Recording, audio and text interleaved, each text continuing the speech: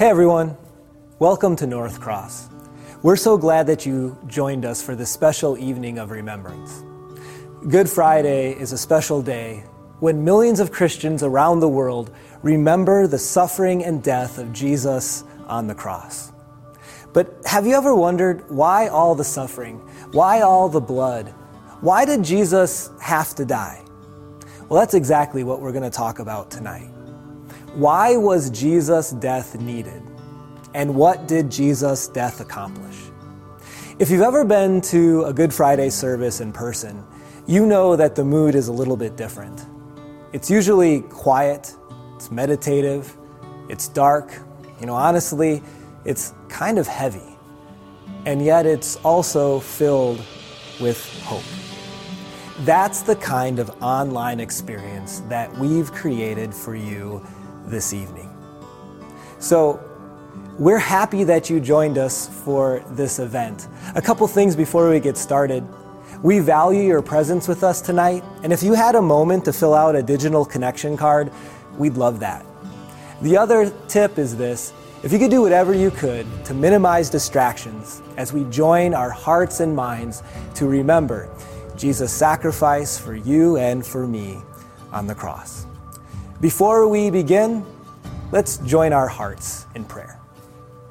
Dear Heavenly Father, we thank you for this opportunity, even though we can't join together in person, that through the internet and through this online worship service, that we're able to together remember, first of all, our need for a Savior and the great lengths that Jesus went to suffer and to die in our place, to suffer the punishment that we deserved.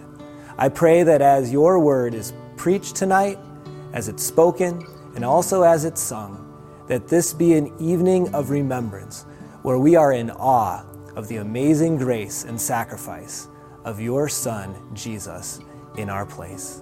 We pray all this in Jesus, our Savior's name. Amen.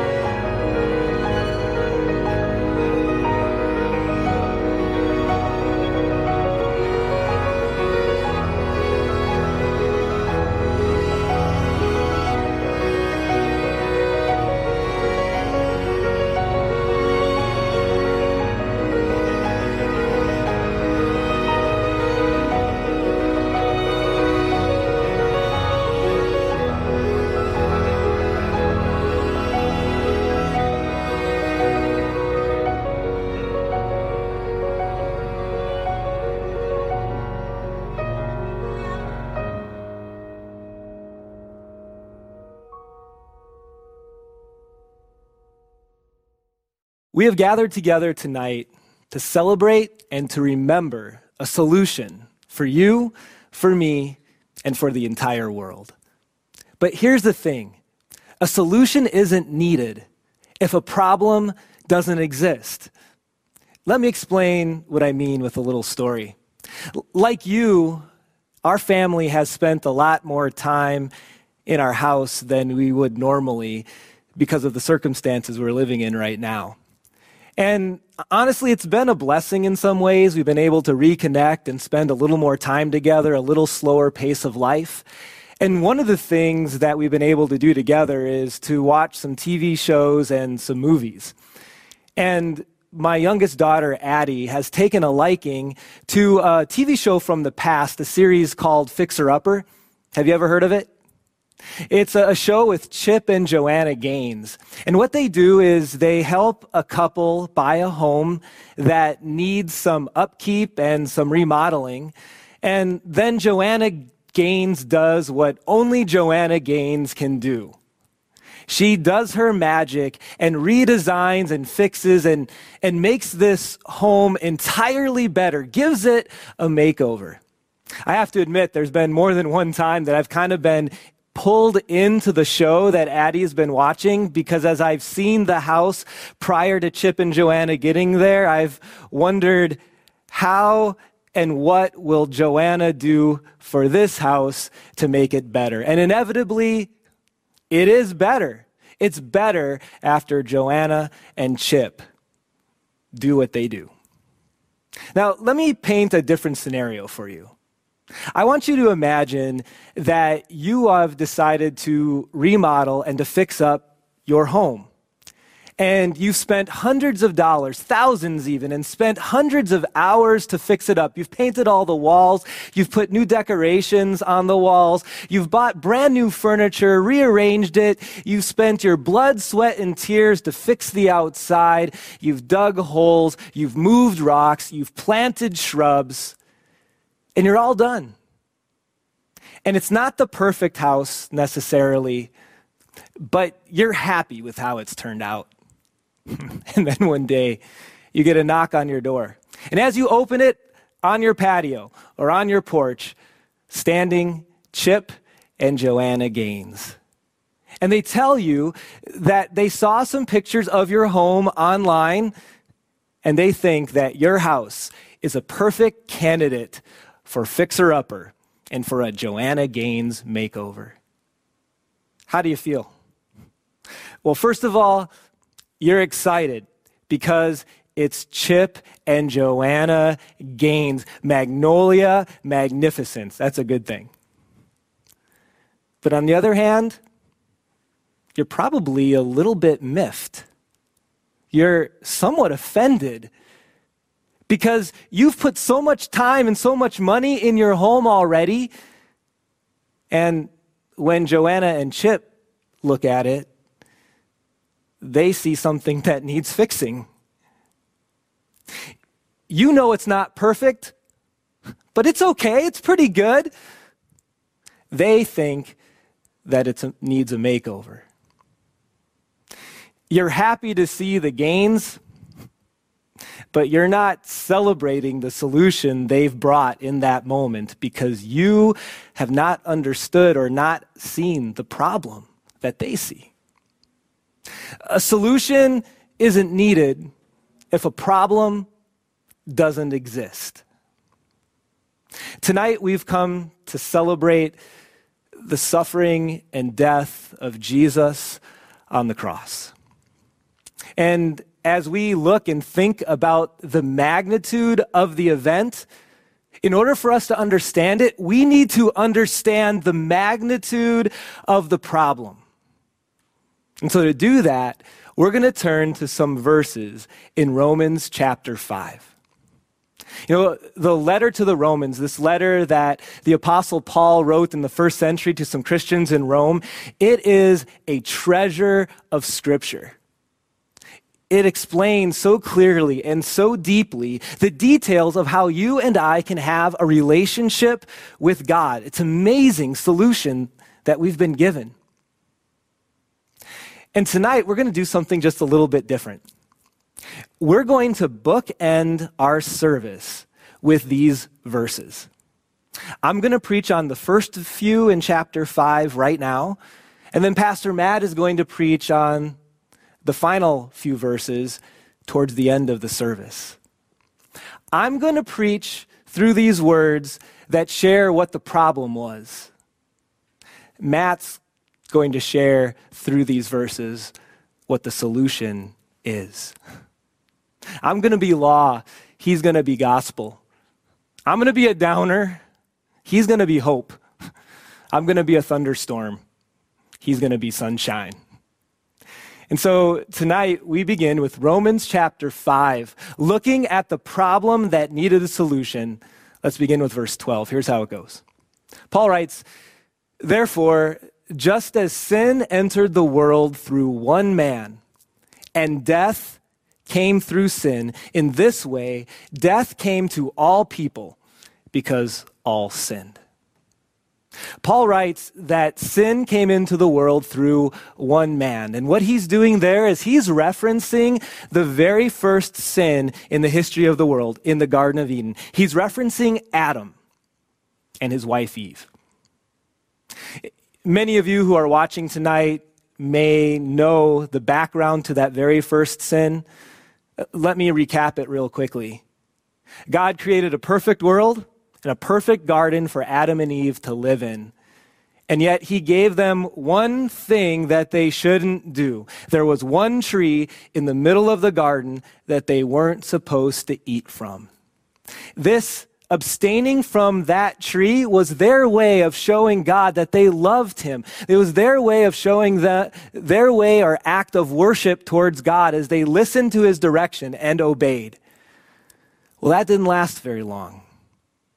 You see, it didn't take long for Adam and Eve both to eat from that one tree that God told them not to.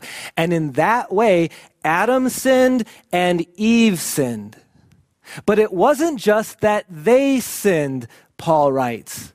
He writes that through their sin, sin came into the world. That sin came into the world and that everything changed. God's perfect creation messed up, needing a makeover. And also, you and I, different than Adam and Eve when God created them. They created in God's image of holiness. Now you and I, born in the image of Adam and Eve, that is an image of sin. You know, we probably don't think a lot about how deep sin can run, but if we take time to pause and to think about it a little bit, we recognize just how big the problem is. You see, we like to think of ourselves as people who are by nature good. But what Paul is writing here, and what I think you and I will often recognize, is that's just not the case. We are not by nature good. We are by nature sinners. Sometimes the Bible talks about that as being original sin or a sinful nature that we have. That when we were born, not only did we quickly sin, we were born and conceived with sin in our hearts and in our lives.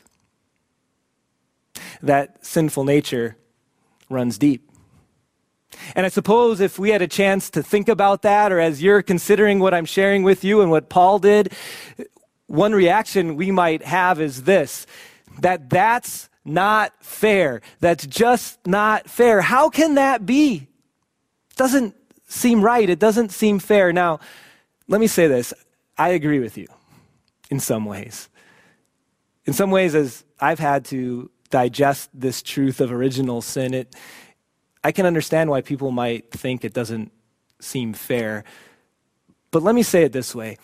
Just because it doesn't seem fair doesn't necessarily mean, or doesn't mean that it's not true. Let me give you another example. Let's say a child is born in abject poverty.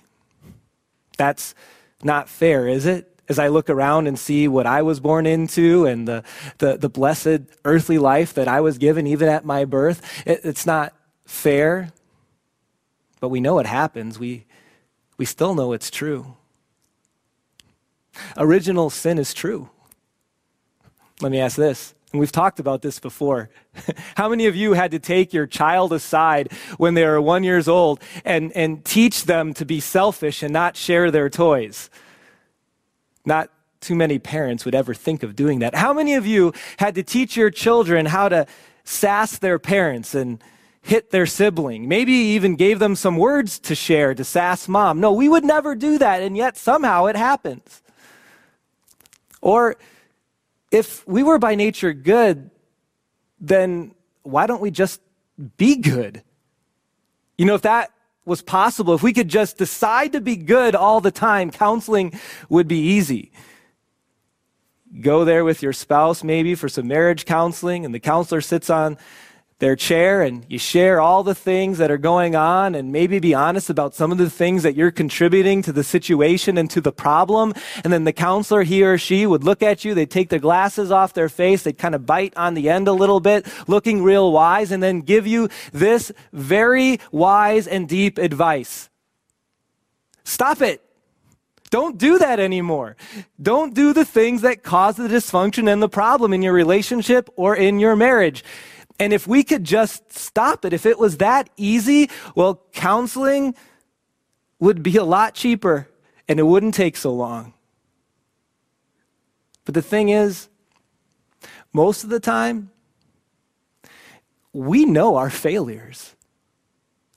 We know the thoughts that lead us astray. We know the actions that we should change. But we don't. And the truth is, with some things and with many things, as hard as we try, we can't be the people that we want to be. This sin in us that Paul writes about, this problem that we have, it runs deep and it messes lots of things up. Paul continues in verse 13 when he says this, "To be sure, sin was in the world before the law was given, but sin is not charged against anyone's account where there is no law." What Paul is saying here is that even before God gave the 10 Commandments through Moses and had a written account of what sin was still in the world. Even though people couldn't as easily understand God's will before his will was written down by Moses in the 10 Commandments, there was still sin in the world. And how do we know that? Verse 14. "Nevertheless, it's because death reigned.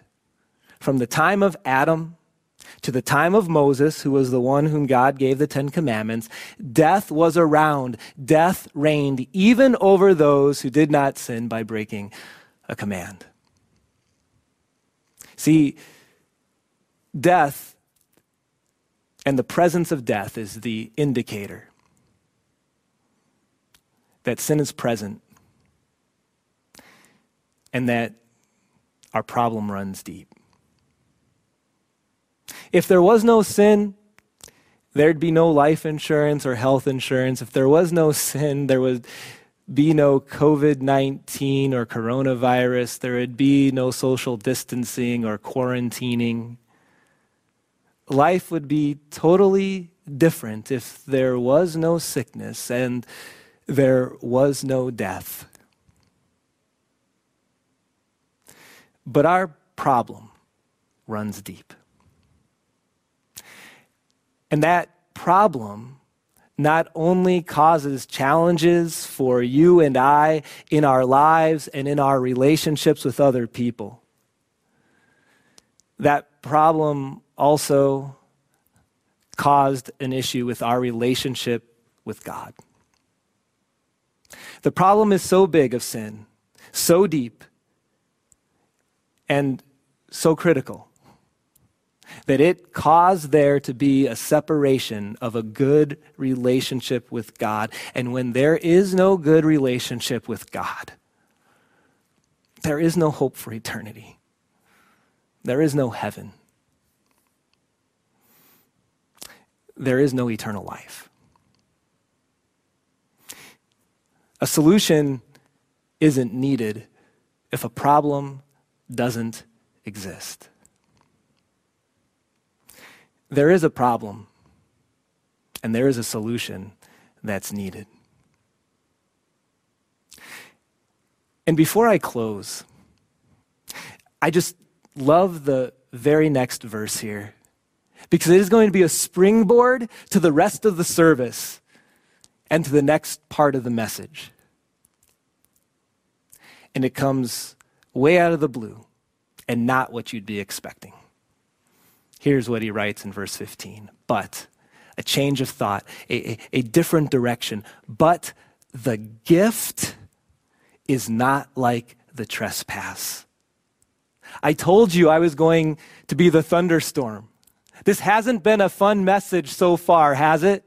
Talking about the depth of our sin and the bigness of our problem. And yet then Paul changes everything in verse 15, and he alludes to something that's going to be different. And instead of saying the punishment, he says the gift.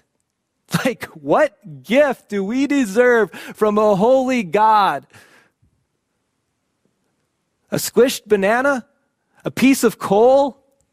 A bike with bent tire rims? I mean, what type of gift do we deserve? Well, we deserve none. But God gave us one. What God decided to give, this gift, is what we celebrate tonight. He gave us the gift of his only begotten Son, who lived a perfect life. And tonight, we remember that gift's innocent death on our behalf. You see, a solution isn't needed if a problem doesn't exist. But, it's a big but a solution can be celebrated when the problem is clearly understood.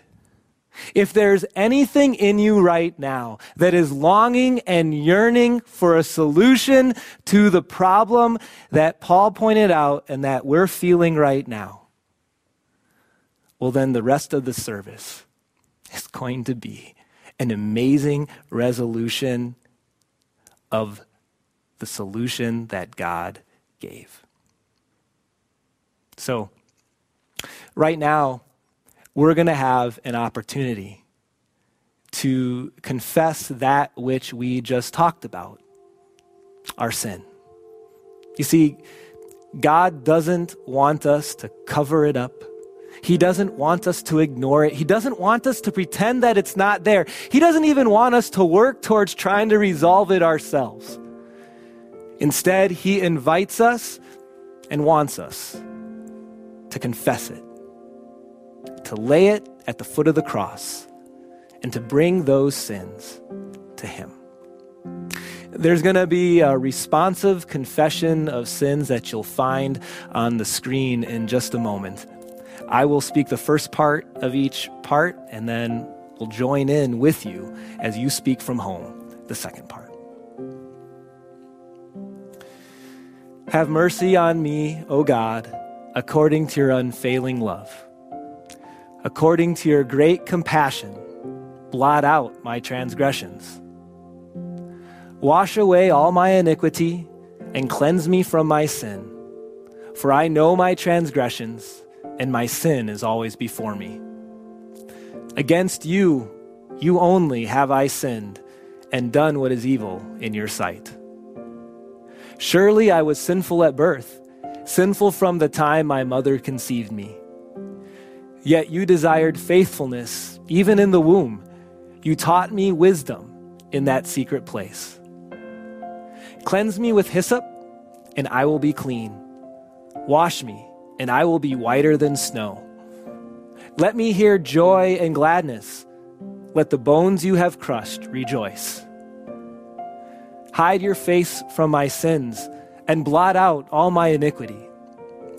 Create in me a pure heart, O God, and renew a steadfast spirit within me. Do not cast me from your presence or take your Holy Spirit from me. Restore to me the joy of your salvation and grant me a willing spirit to sustain me. Then I will teach transgressors your ways, so that sinners will turn back to you. Deliver me from my guilt, O God, you who are my Lord and my Savior. God, our Heavenly Father, has heard our confession tonight on this Good Friday. And in love, he had a plan to do something about it. And so he sent his son, Jesus.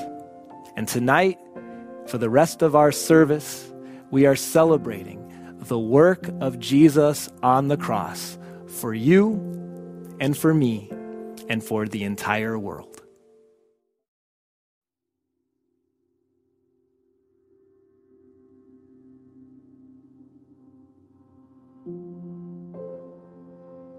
This is the account of Jesus being taken to the cross.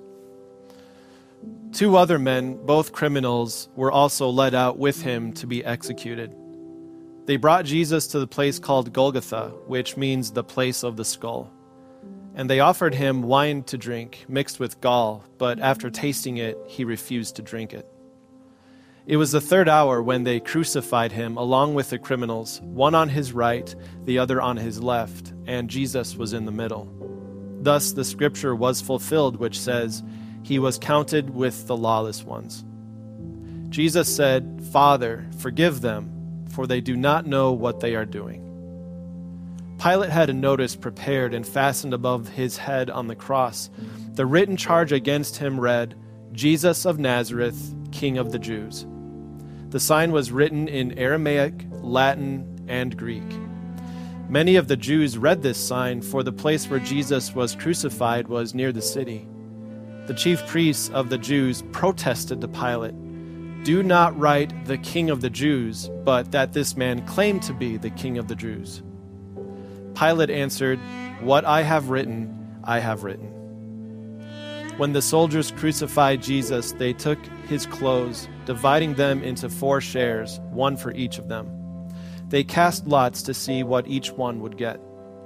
The undergarment remained. It was seamless, woven in one piece from top to bottom.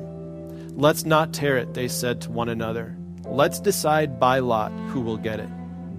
This happened that the scripture might be fulfilled, which said, "They divided my garments among themselves and cast lots for my clothing." So this is what the soldiers did. And sitting down, they kept watch over him there. The people too stood watching. Those who passed by hurled insults at him, shaking their heads and saying, "So you who are going to destroy the temple and build it in 3 days, come down from the cross and save yourself. Come down from the cross if you are the Son of God." Even the rulers sneered at him. In the same way, the chief priests and the teachers of the law mocked him among themselves. "He saved others," they said, "but he can't save himself. Let this Christ, this King of Israel, come down now from the cross, that we may see and believe. He trusts in God. Let God rescue him now if he wants him. For he said, 'I am the Son of God.'" In the same way, the robbers who were crucified with him heaped insults on him. The soldiers also came up and mocked him. They offered him wine vinegar and said, "If you are the King of the Jews, save yourself." One of the criminals who hung there hurled insults at him. "Aren't you the Christ? Save yourself and us." But the other criminal rebuked him. "Don't you fear God," he said, "since you are under the same sentence?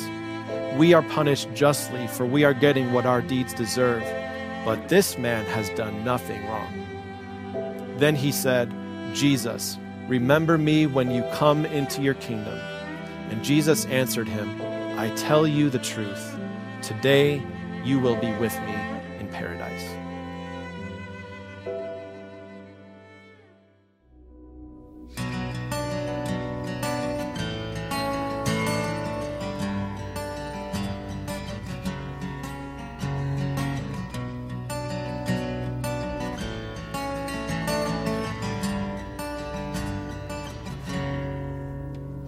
What wondrous love is this, oh my soul?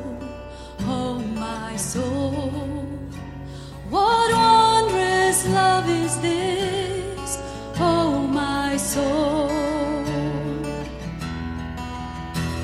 What wondrous love is this that caused the Lord of bliss to bear the dreadful curse for my soul, for my soul, to bear the dreadful curse for my soul.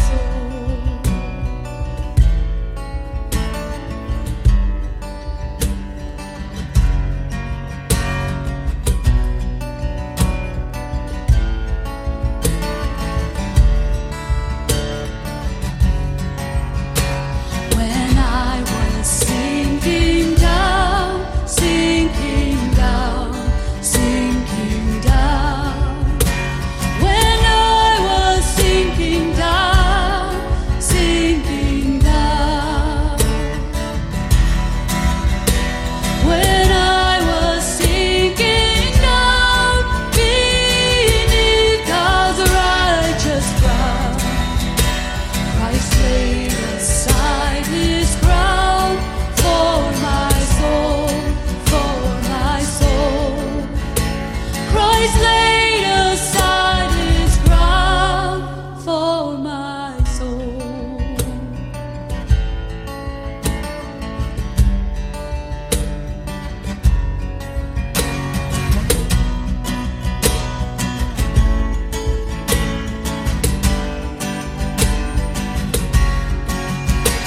To God and to the Lamb I will sing, I will sing. To God and to the Lamb I will sing. To God and to the Lamb, who is the great I am.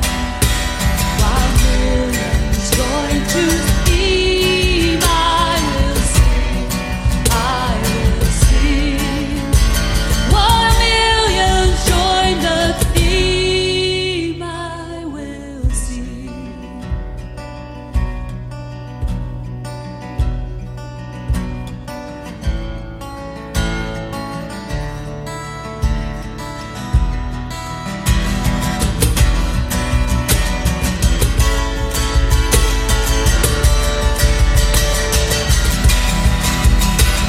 And when from death I'm free, I'll sing on, I'll sing on. And when from death I'm free, I'll sing on. And when from death I'm free, I'll sing his love for me. And through eternity, I'll sing on, I'll sing on. And through eternity, I'll sing on.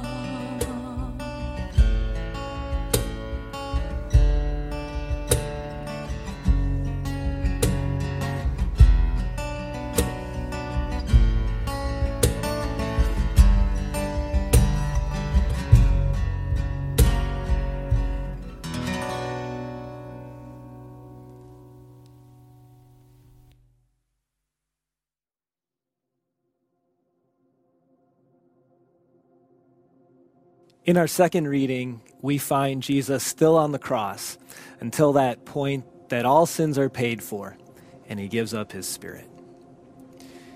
Near the cross of Jesus stood his mother's sister Mary, the wife of Clopas, and Mary Magdalene. When Jesus saw his mother there and the disciple whom he loved standing nearby, he said to his mother, "Here is your son," and to the disciple, "Here is your mother." From that time on, this disciple took her into his home.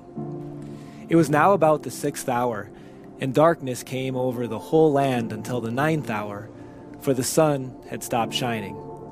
About the 9th hour, Jesus cried out in a loud voice, "Eloi, Eloi, Lama Sabachthani, which means, my God, why have you forsaken me?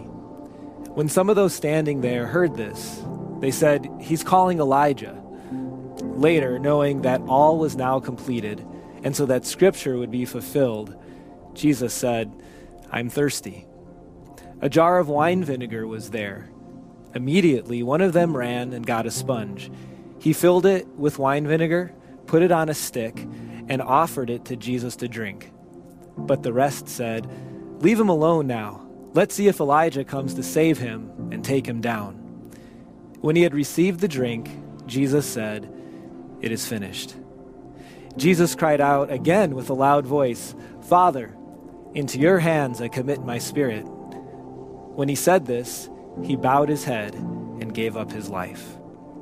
At that moment, the curtain of the temple was torn in two from top to bottom.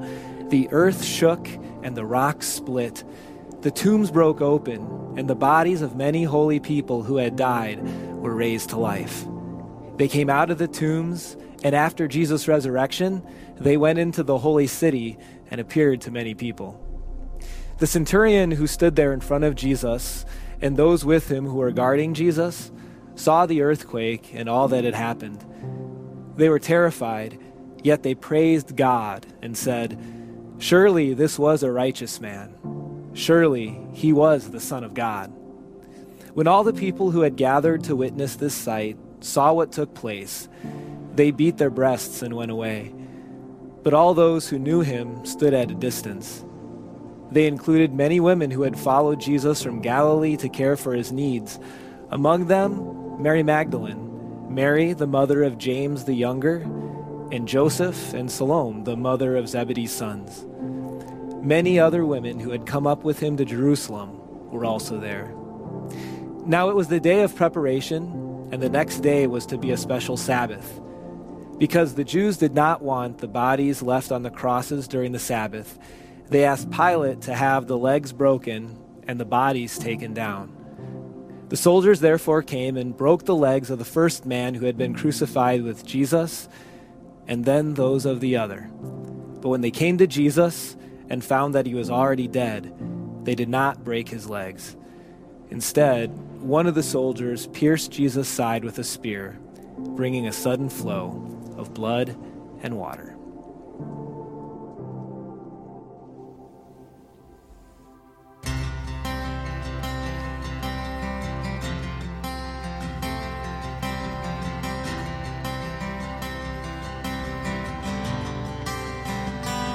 See him there, the great I am, a crown of thorns upon his head, the Father's heart displayed for us.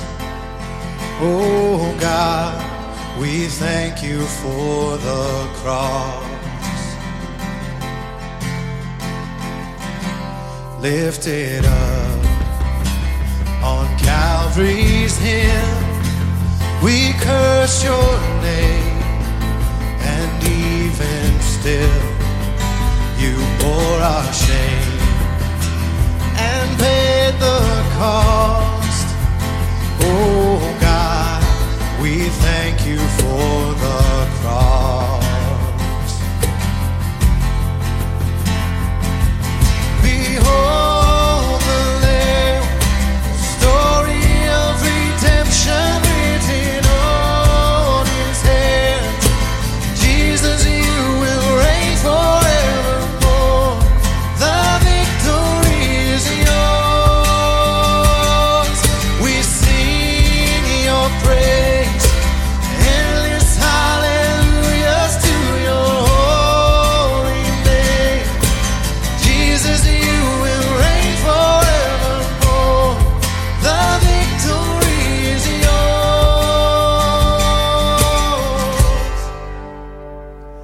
Offer up this sacrifice for every sin.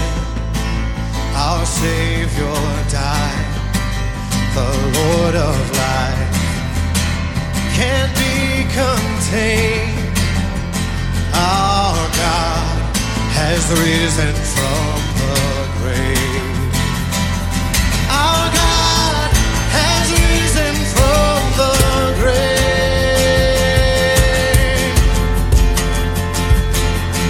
Behold the Lamb, the story of redemption written on his head. Jesus, you will reign forevermore. The victory is yours. We sing your praise, endless hallelujahs to your holy name. Jesus, you will reign forevermore. The victory is yours.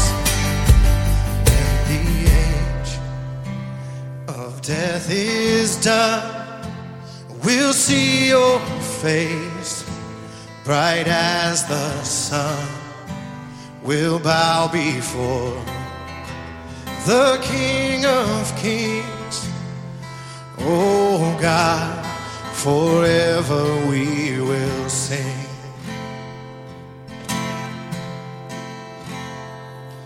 Behold the Lamb, the story of redemption written on his hands. Jesus, you will reign forevermore. The victory is yours. Behold the Lamb, the story of redemption written on his hands. Jesus, you will reign forevermore. The victory is yours. We sing your praise, endless hallelujahs to your holy name. Jesus, you will reign forevermore. The victory is yours. You reign forevermore. The victory is yours. You reign forevermore. The victory is yours.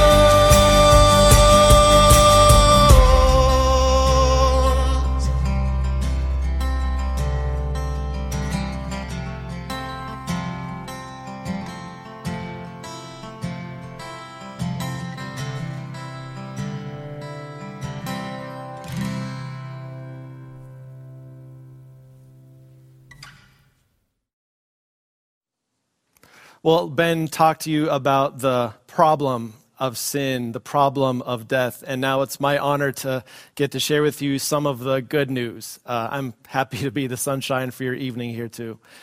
And as Ben said, we're bookending this with two sections from Romans chapter 5. And as I looked at this second section that talks about the good news, the solution to our problem, part of me thought this is really complicated, and how do I go through all of this and explain it in a way that makes sense and is useful and practical?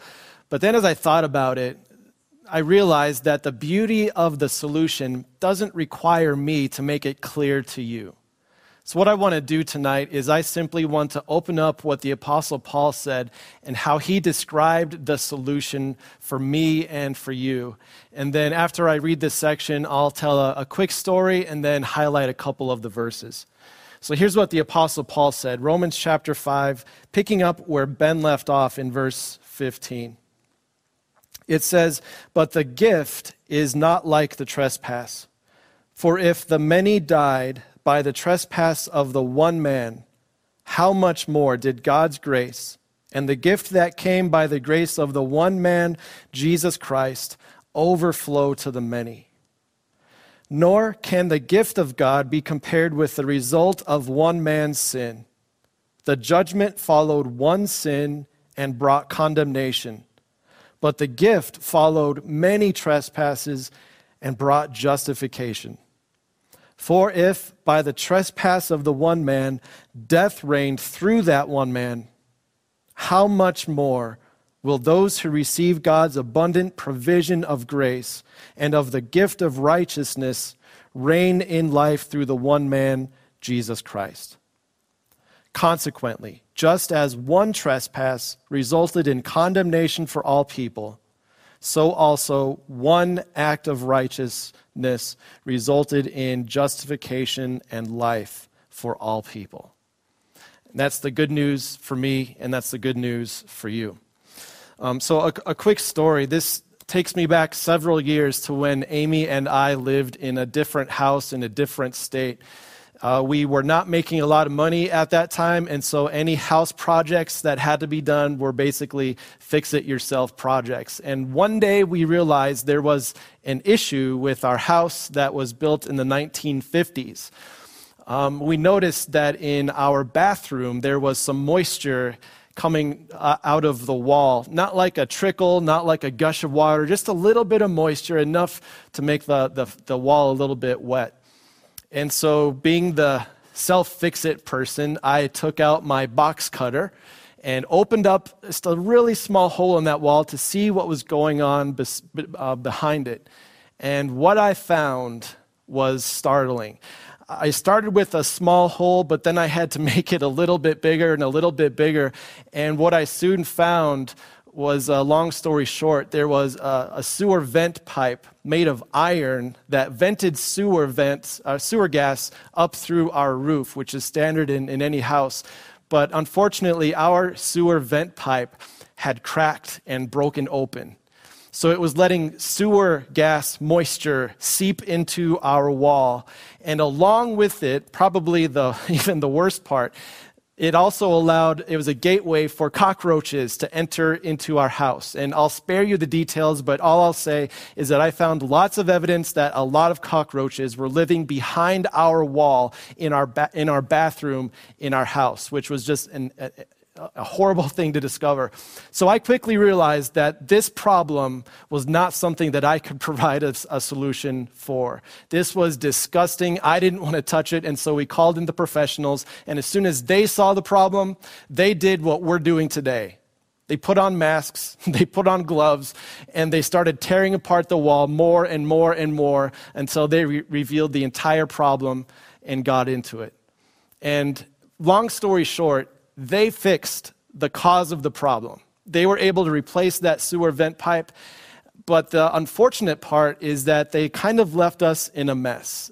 They left us with a hole in our bathroom wall. They left a hole in our bedroom wall where they also had to get into to access this thing. They left us with cockroaches all over our house, and they also left some damaged tiles in our bathroom that we had to go back and eventually replace also. So they fixed the cause of the problem, but they didn't really fix the entire effect of it. And that's kind of what we're living in these days. We know that Jesus has brought a solution for us, that he took on the cause effect of death and of evil and of wickedness. But as we live in this world, there is still some of the effect that is playing out. And in Romans chapter 5, Paul talks about two parts here that I just want to elevate for you guys today and bring to the forefront so you can see the beauty and appreciate the solution that Jesus brought for us. So in chapter 15, there's one thing I want to highlight for you guys, and it's this. It says, "For if the many died by the trespass of the one man, how much more did God's grace and the gift that came by the grace of the one man, Jesus Christ, overflow to the many?" And this is showing us the horrible effects of sin in the world. One man brought death for all, but doesn't that elevate how much more God had to do through Jesus to overcome what had happened? Here was this strong current built up over time, sin upon sin. This wasn't just one man's sin or one woman's sin. This was the sin of the world that had cascaded into a force that no one could stand up against. And now here's your Savior, Jesus, standing up against sin, even standing up against death. And he is there to take the brunt force of all of it. If the many died by the trespasses of the one man, how much more did God's grace and the gift that came by the grace of the one man, Jesus Christ, overflow to the many? He addressed the cause, and as we're about to see, he also addressed the effect of sin. Here's what the next verse says. "The judgment followed one sin." the judgment talking about what happened with Adam and Eve. One sin, and then there was judgment for all people.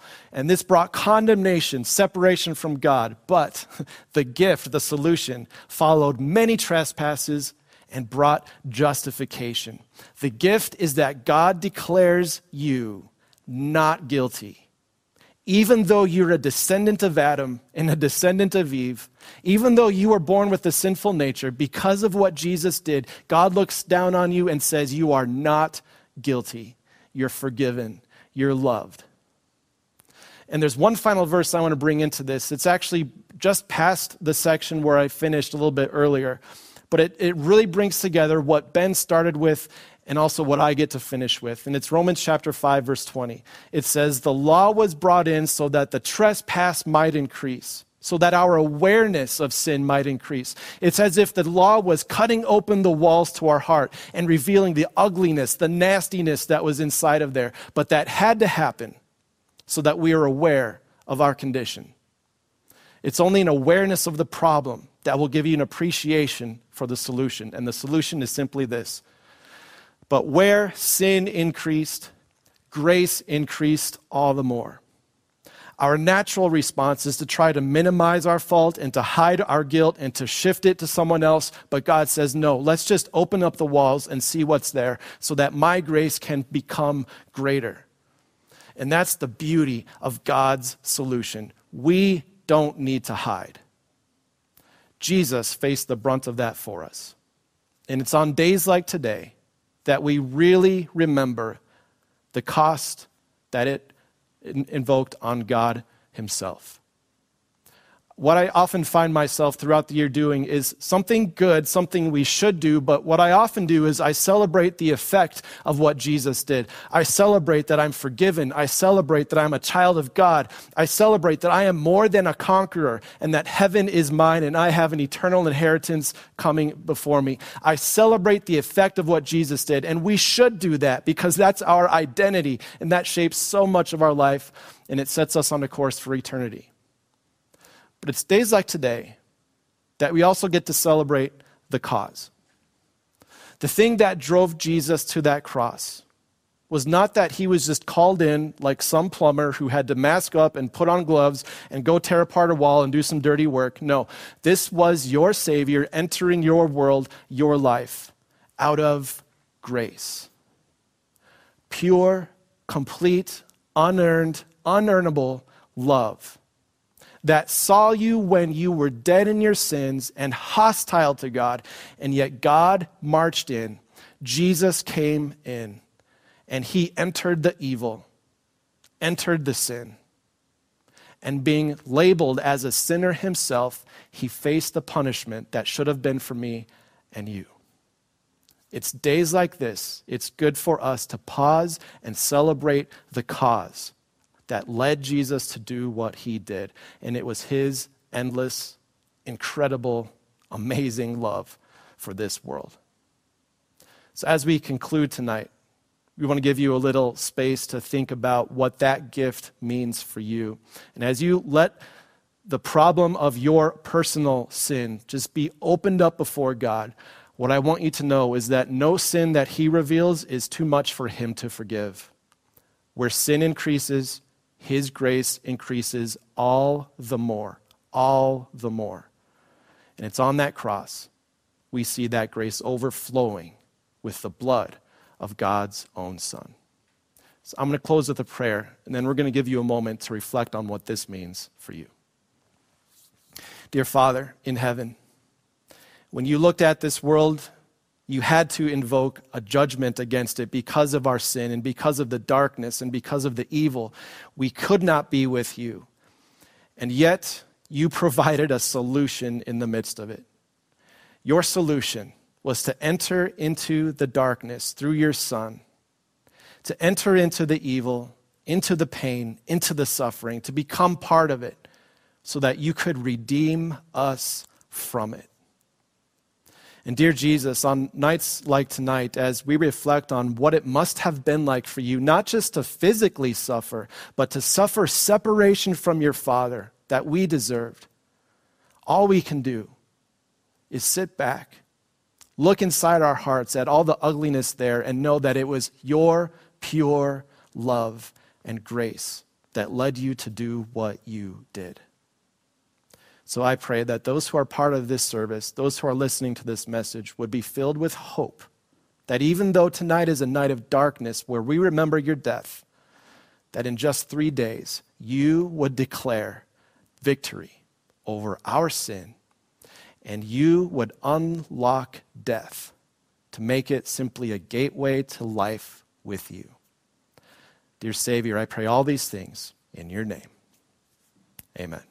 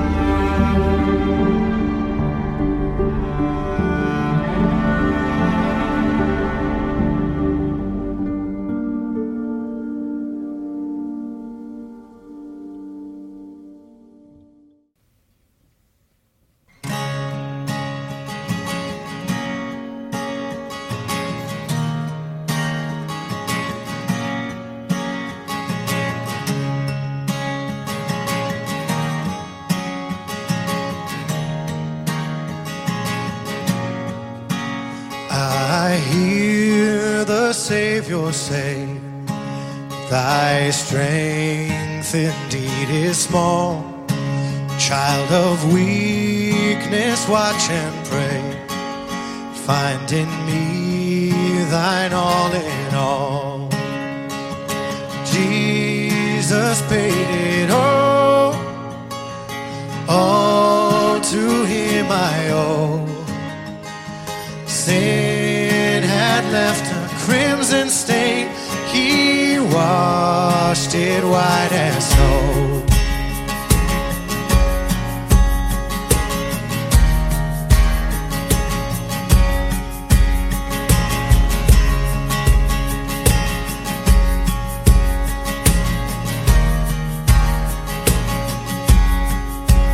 Lord, now indeed I find thy power and thine alone can change the leper's fire and melt this heart of stone. Jesus paid it all to him I owe. Sin had left a crimson stain, he washed it white as snow.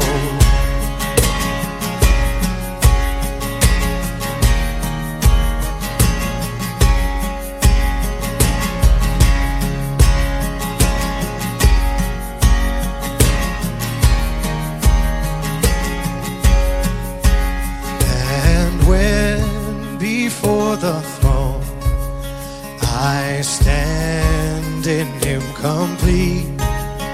Jesus died my soul to save.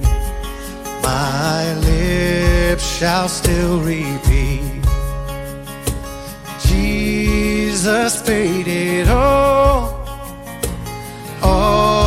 to him I owe. Sin had left a crimson stain, he washed it white as snow. Sin had left a crimson stain, he washed it white as snow. He washed it white as snow. He washed it white as snow.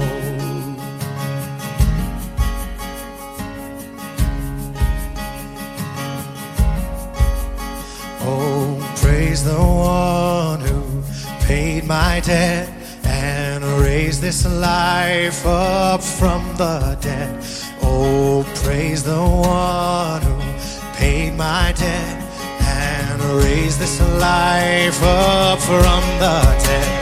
Oh, praise the one who paid my debt and raised this life up from the dead. Oh, praise the one who paid my debt and raised this life up from the dead. Oh, praise the one who paid my debt and raised this life up from the dead. We'll praise the one who paid my debt and raised this life up from the dead.